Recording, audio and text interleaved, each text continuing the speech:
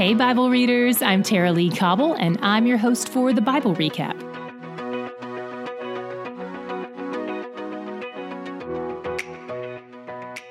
Today, Moses kind of did my job for me, recapping our journey since the Exodus. But don't worry, I always have plenty to say.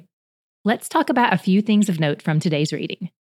First, Moses recounts all the places they camped. If you've ever had a doubt that Scripture was real, this list should help settle that for you.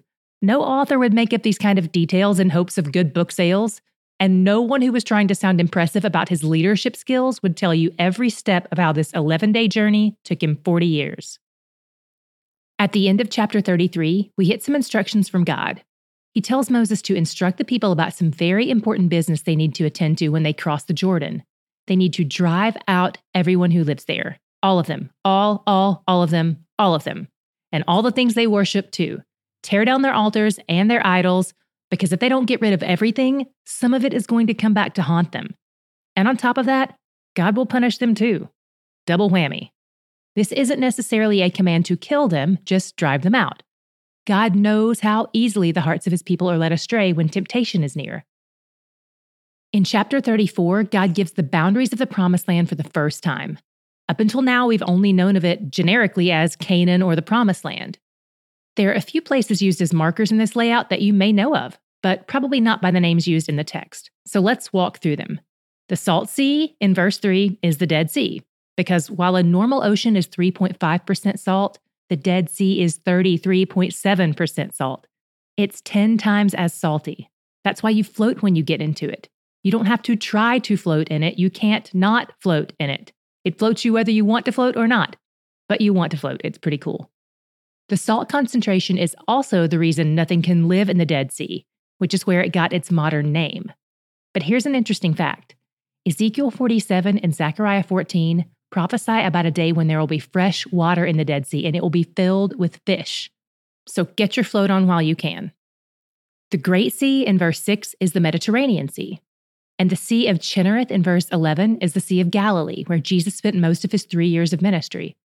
If it helps you out, you might want to write those names in your Bible or look at a map. We've included the map from yesterday's episode in today's show notes as well, so look for that link if you want a visual. But keep in mind that some of the boundaries are estimates or generalities. It's hard to tell where the lines fall sometimes. And in addition to that, add the fact that the Israelites did not occupy all the land they were promised, and they also occupied some extra land they weren't promised, where the Transjordanian tribes settled in yesterday's reading. So 9.5 tribes settled in what was originally known as the Promised Land, and 2.5 tribes settled in the above and beyond the Promised Land, the bonus land, the Transjordan. What was your God shot today? Mine was his superiority over all other gods. At the very beginning of all Moses recapping today, in 33, 3-4, we hit some verses that would sort of give you a hint of how things were going to go, even if you hadn't read it all before. It says, "The people of Israel went out triumphantly in the sight of all the Egyptians, while the Egyptians were burying all their firstborn, whom the Lord had struck down among them. On their gods also the Lord executed judgments." God defeats his enemies, including other gods. This points to a question that has come up repeatedly since we talked about it first on day 37. God never denies that there are other gods. He just always indicates that he is superior to them. You may have heard him called the King of Kings and the Lord of Lords. He's also the God of gods. In the 10 Commandments, he tells us, "You shall have no other gods before me."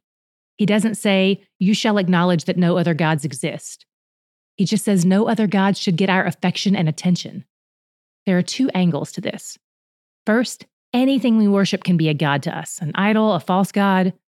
And second, here's an interesting thing we've only touched on briefly. There are also other spirit beings, demonic enemy forces that head up other world religions. They are demon gods. We've seen the demon god Baal in our reading. We've seen the demon god Molech. These are the demon gods of other religions, not equal to God and not in any way a threat to him. We discussed all of this a bit in our February R&C episode, but if you missed that, we'll include a link in today's show notes for 2 helpful podcasts along these lines in case you want to check them out. We think they're really great resources. Yahweh is where it's at. He's the one true God. He sends other gods running. He shows them their limitations. He shows them his wrath, and he shows us his great protective love. He's where the joy is. Sometimes people ask me, hey, TLC, do you listen to the Bible recap? And the answer is yes. Every year, I read through the Bible right alongside you guys, and I listen to myself give the recap. And here's what shocks and delights me. Sometimes what I say in the recap hits me again like I've never heard it before. I'm not kidding. It's amazing how God meets us again in spaces and places we think we've already been. So, if this is your first or fifth time through the Bible recap, I'm glad you're here, and I love leaning into a deeper and deeper desire to read, understand, and love Scripture and its author even more. See you tomorrow, because yes, I'll be here. I'm listening to myself give this announcement right now.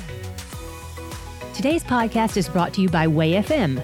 They understand life can feel overwhelming and lonely sometimes, so to help you feel known, loved, and prayed for, they've created a space where you can receive prayer and pray for others. They call it the Prayer Wall.